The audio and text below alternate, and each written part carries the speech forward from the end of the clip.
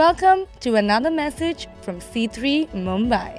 For more information about C3 Mumbai, please visit our website c3mumbai.com or visit our Facebook page. Let's read this out. I'm going to read from Ephesians chapter 3, and the point of me reading this to you is choose your dwelling place. Okay, choose your dwelling place.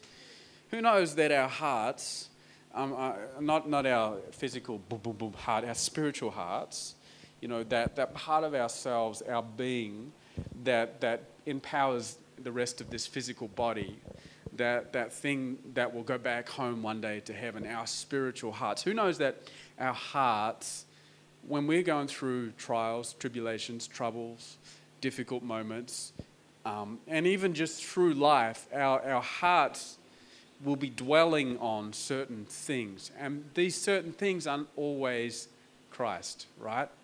You know what I'm saying.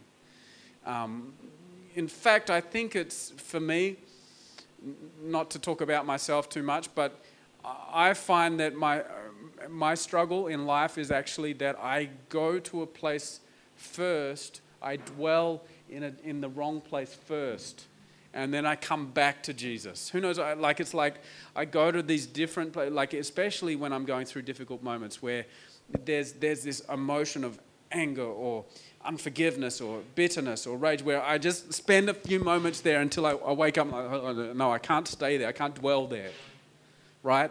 And I today I want to talk about that, the dwelling place. Dwelling place. Choose your dwelling place. So let's read Ephesians chapter 3, verse 14 through to 17.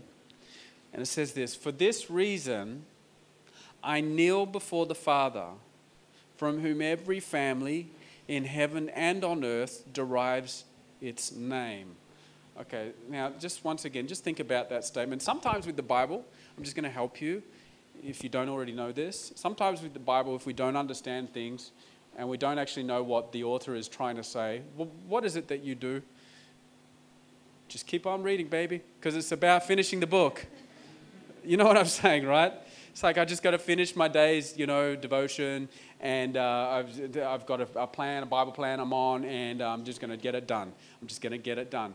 And the problem with that is sometimes we can completely miss an amazing blessing. The Bible is actually meant to be read slowly and repeatedly. Slowly and repeatedly. That's the point of the Bible. And you may not understand it the first time. Anybody with me on that? You're like, hold up. And Paul, when you're reading anything authored by Paul, he is like, Paul is like, if we were to have Paul just turn up right now, you would have this, he was probably a little man, okay, who talks like at 1,000 kilometers an hour. Like, it's like the words just pour. He's extremely his command on words and his language is amazing. He can think about that. Like, you said a really big word in your communion message, and I was like impressed. What was that word? I forget. It was a good word. I was like, wow, I want to use that word. Yeah, disingenuous. Words like disingenuous. I mean, Paul was like, but he's like a machine gun. And the revelation coming out of this guy's like mouth was insane. Like, I mean, I'll give you an example. Has anybody just tried to read the book of Romans as light reading material and just gotten fully caught up? You're like, whoa, what is going on here? It's like you jumped into a pool and you're trying to find the bottom of the pool. You're like, there is no bottom to this pool. He's like that, okay? And sometimes my point is this, I'm just going on, but my point is this: with these sorts of little statements, we can breeze over it and miss what Paul was saying, okay? And I think part of the reason is also, originally the Bible didn't have chapters and verses. It didn't have chapters and verses. So we just look at what he's saying in a little, that's verse 15. He was just writing. He was just writing. I think it'd be great to have a Bible that doesn't have all of these chapters and verses, because it kind of breaks it up a bit and it sort of separates some of what is trying to be said. But think of this. Every family in heaven on earth derives its name from Christ. Every family. Did you know that there is a name for you in heaven? Now, there has been people who have taken this really literally, and when you come to know Christ, they change your name. So you go from being, Sam Gotchawalla or whatever, to Sam David, and because that's a Christian name, right? And they change your name. And I know that sometimes people come into places like this and get a little scared because they're scared that you're going to get your name changed. Now that I have to get my name changed. No. There is a name that was written in heaven that you'll find out when you go to heaven that has been there since the beginning of the universe, and it is you. It's not just, you weren't just like a little sort of, there was a name. And Jesus, God, the Holy Spirit, they thought of you before they created the universe. And your name was on their mind. Whatever that name is, it's that name that when Jesus begins to call you, it's in the depths of your soul. You just know he's calling us that name. And every name, every family in heaven and on earth derives its name from him. Okay? That's cool. That's cool. I like that. I could just stay there, but I'm not preaching about that. Verse 16. I pray that out of his glorious riches he may strengthen you with power. Say it with me. He may strengthen you with power through his Spirit in your inner being, so that Christ may dwell in your hearts through faith. Now, this is one of those moments where they put the 17 in a really weird place, right? Because really it should have been, I would have thought it should have been here, because there is a statement that he finishes here, but they don't put a 17 here, they put it back there. It should have been here, but that's my personal opinion. I'm sure these Bible scholars who know way more than me actually would have a reason for it, and I'm sorry, but I reckon you put the 17 in the wrong spot. Let's read it without that 17. I pray that out of his glorious riches you may be strengthened. Strengthen. You may be strengthened. How did that happen? He may strengthen. Yeah, what am I talking about? See, absent-minded professor today. I'm sorry. Forgive me in advance. I pray that out of his glorious riches he may strengthen you with power through his Spirit in your inner being, so that Christ may dwell in your hearts through faith. How does Christ dwell in our hearts? How does Christ dwell in our hearts? Through faith. Now, I just want to stay in this, and you can leave this up to just, and I want you to just read that and reread it with me. I want to talk about this for a moment. Because there's two things that I want you to see that are going on in this little statement that Paul makes. The first one is that there is glorious riches. I like that. Okay, there is glorious riches. And then I'm not just talking about money. I'm talking about all of heaven's blessing. That Paul begins to pray for these people. And the reason he's praying for these people is because he wants them to be enabled in their enlightenment. He wants them to begin to walk out what Christ is actually doing in them. He wants them to begin to live it out. And it is supposed to affect everything of their lives, including their work, including their family, including their business dealings, including everything. It's meant to just leach on out into everything, right? That's where it's meant to be working. So he's praying that out of the glorious riches that are available to everyone who knows Jesus, that he may strengthen, that Christ may strengthen you with power. How does he strengthen you? With power? Through his Spirit. Okay. So there's a strengthening of power through his Spirit. Okay. There's a strengthening of power through his Spirit.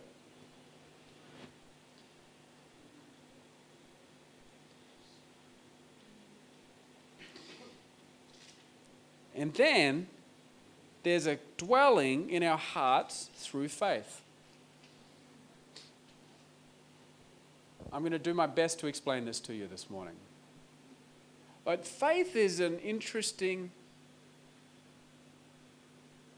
statement. It's an interesting thing to say in this moment, because first we've got Christ who's strengthening us in our hearts, okay, through his Spirit.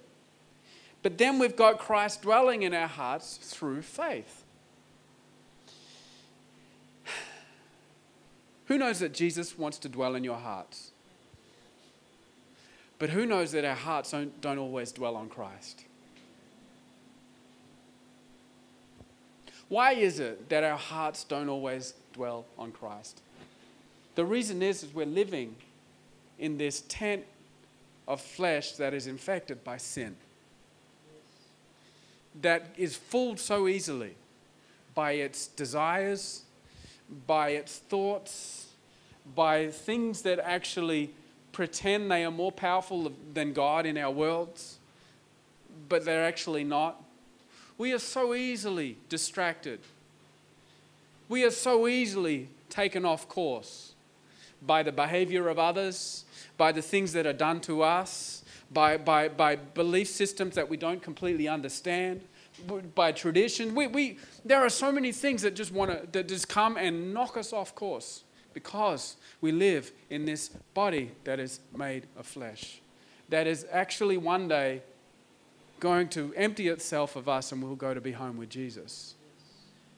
And the reason why is because we go back to him is because this body is not able to contain the blessing that Christ has for us. But in the meantime, as we journey towards him, he wants to grow us and show us the way.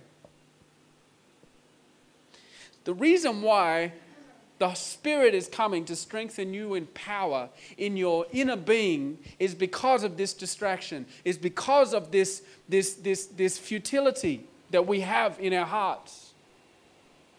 That no matter how hard we try,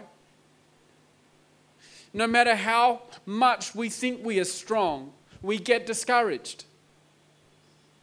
No matter how much we feel that we are going to go and walk forward in confidence, and we get into certain situations, in certain circumstances, in certain places, in front of certain people, and we feel small.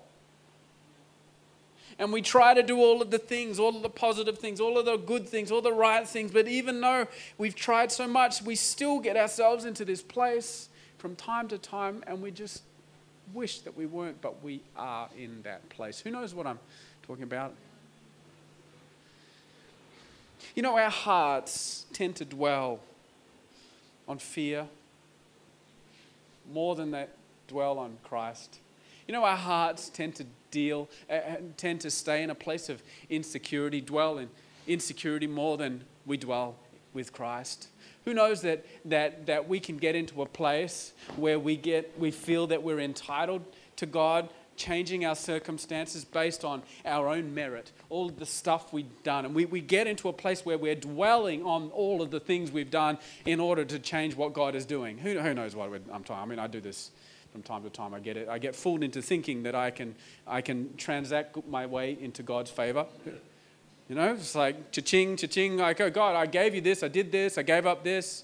You know, therefore I deserve, and why is this happening to me? And we dwell in that place. Who knows how easy it is to dwell in that place, or we can dwell in unforgiveness. Oh, that's a good one. Unforgiveness is a great place to dwell. I mean, you can find a whole big mansion there. There's lots of rooms to discover, full of torture instruments, full of, you know, lackey bands that you can flick on people's faces. And, you know, it's just like full. It's full of places, you know, stuff, you know, weights you can tie around people's neck to throw them into the pool with. And, you know, this is a big old place, the unforgiveness. I'm joking. Okay, you're like, this guy's a bit mad. We can dwell in the place of self-medication.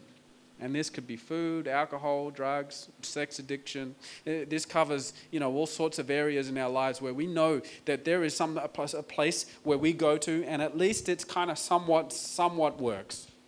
It gets me out of this state that I'm in for a few moments and gives me a bit of a solace, and it helps me go to sleep at night. It helps me. And when we dwell in these places, we end up finding ourselves in a place where we're living in these places that are so bad for us and that can kill us and can rob us of everything that we have. Or another place, it's getting a little heavy, but it gets better, okay? Are you all right?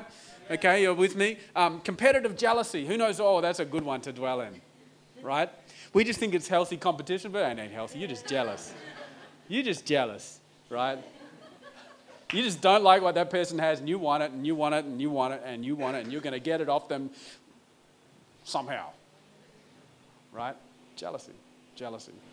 I know. Don't worry. I'm not. Any of these things are things that God has just gone, Ryan, before. That's as I said. I just get the preview before I preach it. God works these things out of me before I preach it. Escapism. That's another one. Escapism. That's a dwelling place where we just drop into this escapism. Maybe it would be some fantasies of what it would be if this thing had happened and that thing had happened, and if my account balance was this much, what I would be driving and, where I would be traveling. And we can spend days dwelling in this place. It's amazing. Okay? Or maybe work is a form of escapism where you're just like, okay, I can't handle what my family's doing. I can't believe what my kids are doing. I don't know what's going on. I can't control it. I'm just going to work, and we're just throwing ourselves into work as a form of escapism. Toxic relationships can be another place. Well, we know they're bad for us, but it's just like at least they get us by. At least we can fall in love with the way things could be.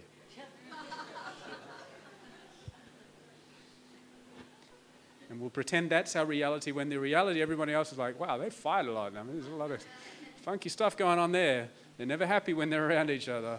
You know what I'm saying, right? Not to say that I'm watching anyone and thinking those sorts of things. I'm just giving you examples. Okay, I'm just giving you examples. If you were like, hey, he's seen me. I haven't seen you, okay? Pride is another one. Pride, we can get into a place, at least I don't do that. And at least you should see me, God, because look at what they're doing and look at me. I'm better. Comparison is another thing. Anyway, am I going on too long? I'm just going on too long now. It's getting ridiculous. I could go on all day listing out these things that we dwell in. The point is this, we dwell in these places. Why do we need the Spirit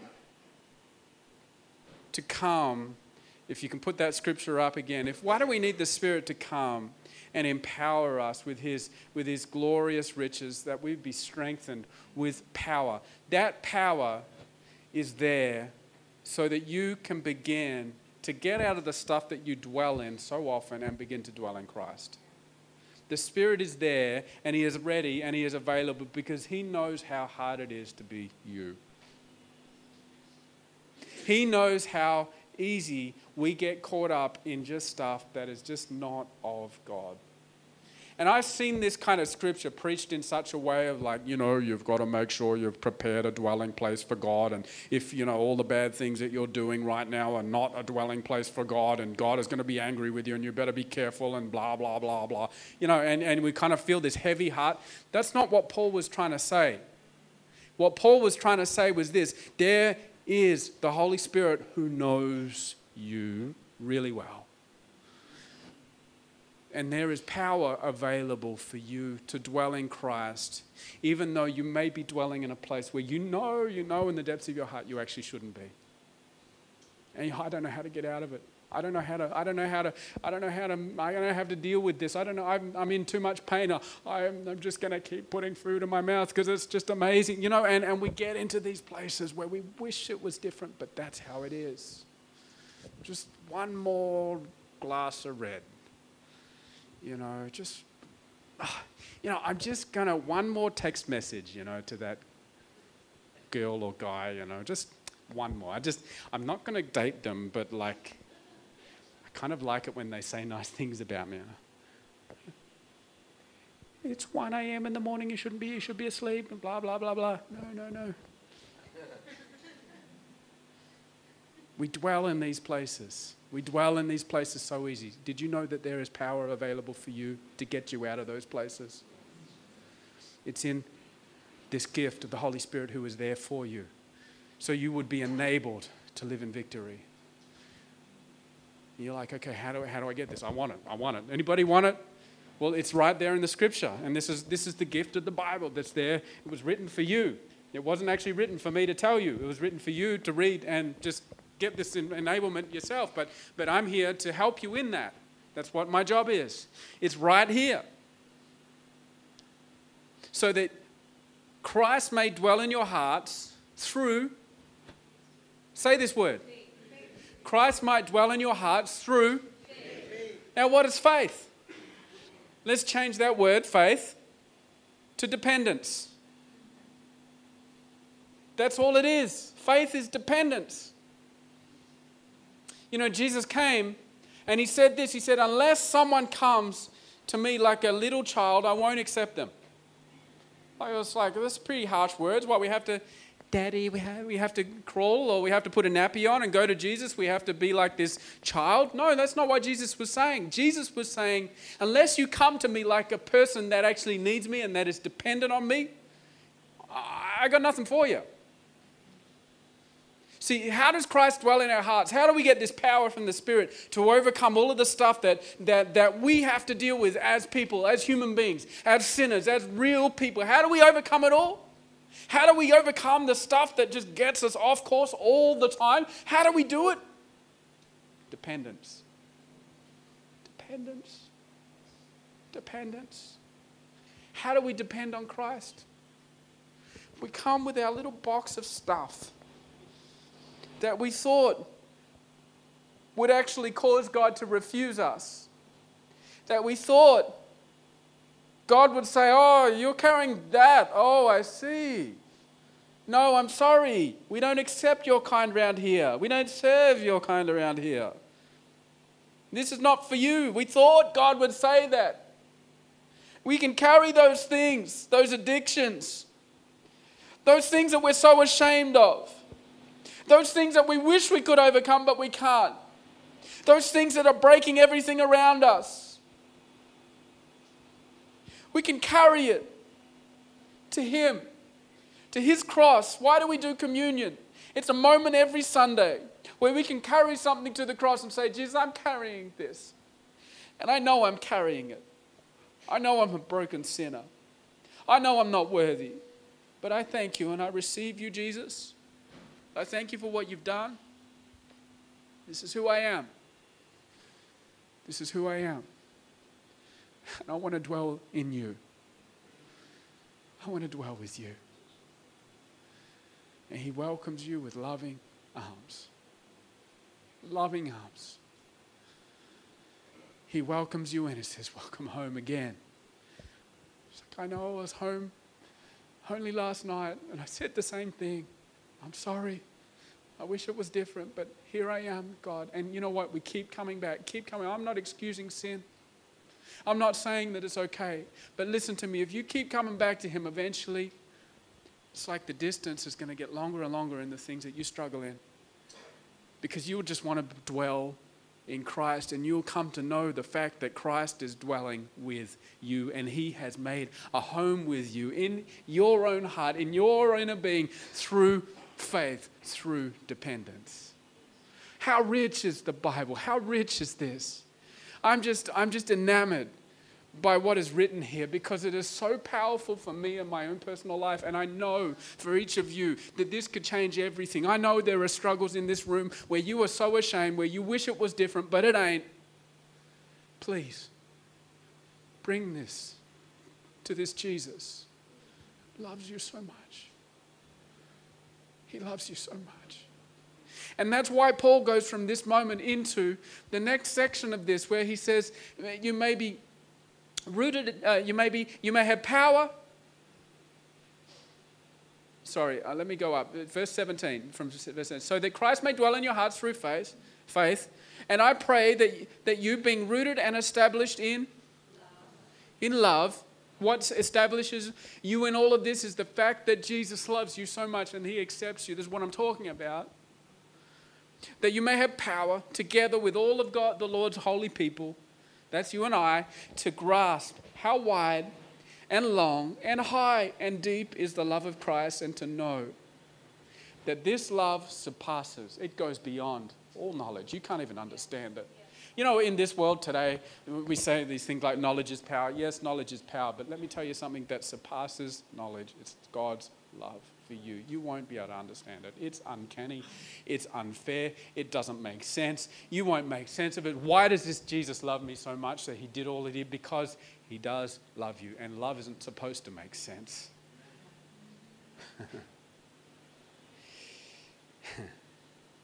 That you may be filled to the measure of all the fullness of God. I've been reading this great book. It's called The Relentless Tenderness of Jesus.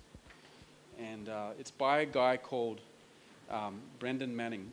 Brennan, I always put D's in things. Brennan Manning. And, oh shucks, here it is. Yeah. Oh no, I lost my page. Okay, I'm going to get it for you. And I'm going to close this this sermon. Just let me, this is a fairly new thing, this Kindle. So I need to, one sec. Go to notes.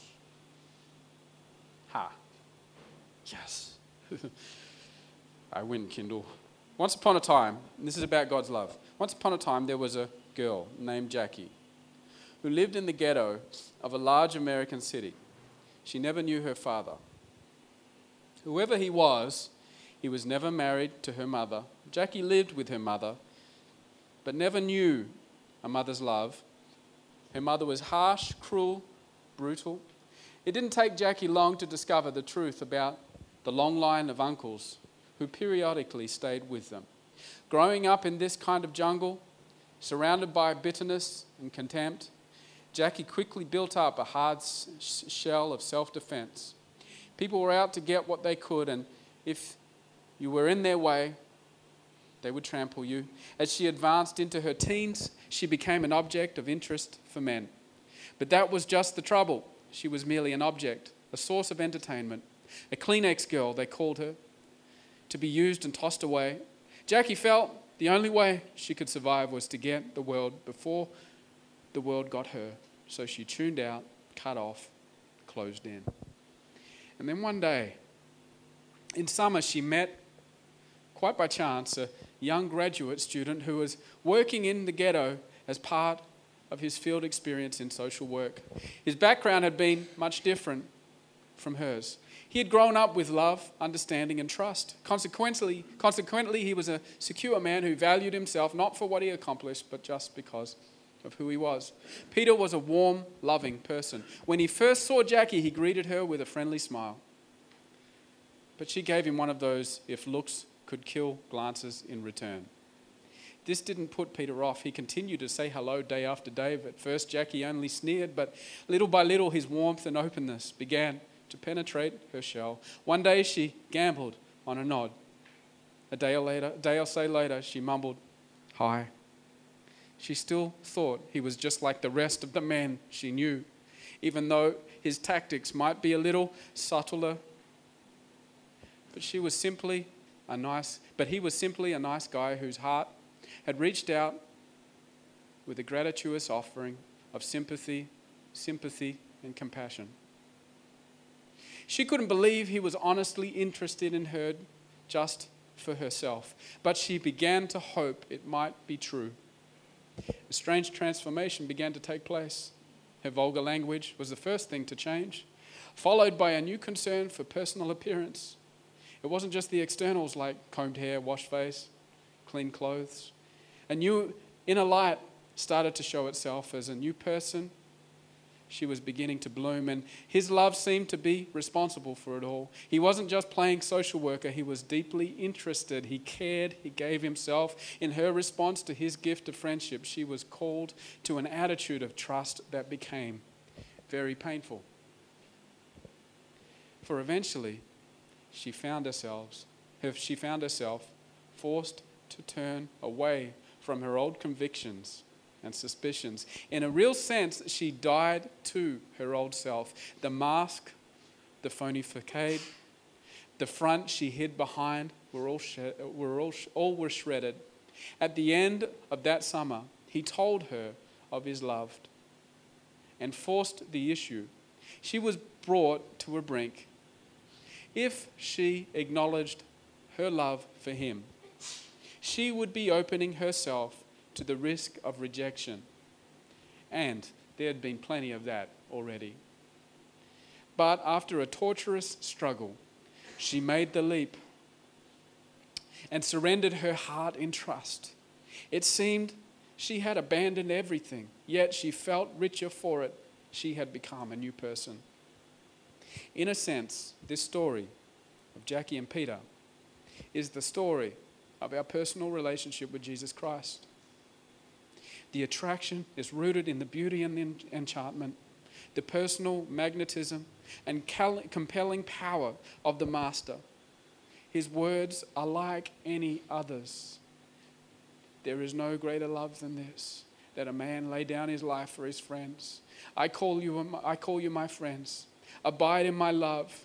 These things I have spoken to you, that my joy may be in you and your joy may be filled.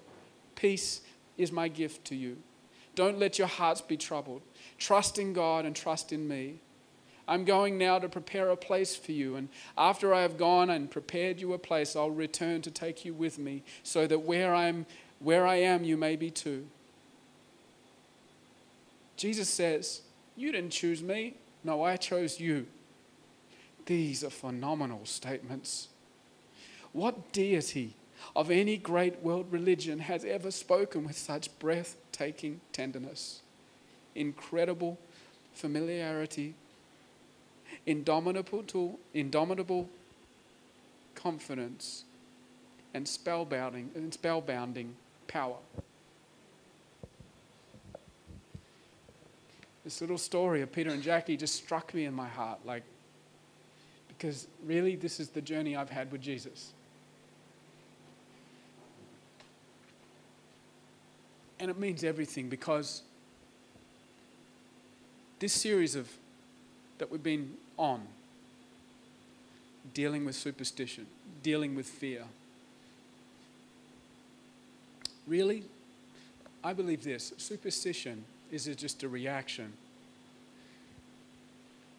to the fear that we have about everything in this world and we're born into. That we have come in as orphans, unloved, and by ourselves. And we come in naked and go out in a box. And there's not much in between. But let me tell you something. Like Peter came into this world of Jackie and rescued her, Jesus comes into our world and rescues us. And he's there, and he's there, and he's there. And love does present challenges. Because you know that if you accept that love, there's things that you have to leave behind that are actually just measures that you've taken to protect yourselves in the past anyway. They've not really been that effective, but they've worked momentarily. I want to encourage you this morning to accept him wherever you're at. Accept this love that he is just pouring out on and for you. He wants you to come to him. He wants you to know that he loves you just as you are. He has moved heaven and earth for you through the ages of time for this moment right now.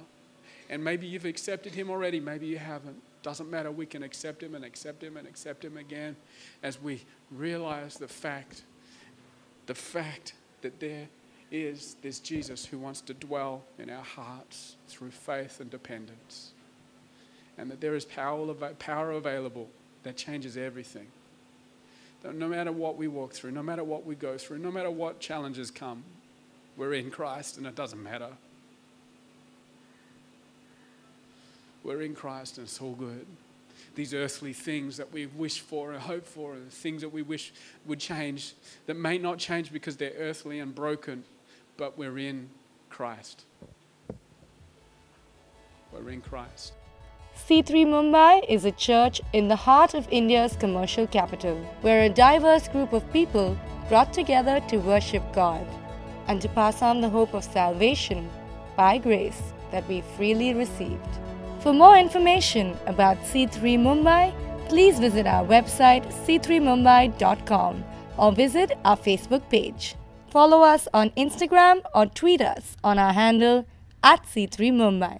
Hey, it's Ryan here. If you enjoyed this message and you live in Mumbai, we would love to meet you in person. Why don't you come along, 11:30 a.m., Studio 10 at Famous Studios in Mahalakshmi.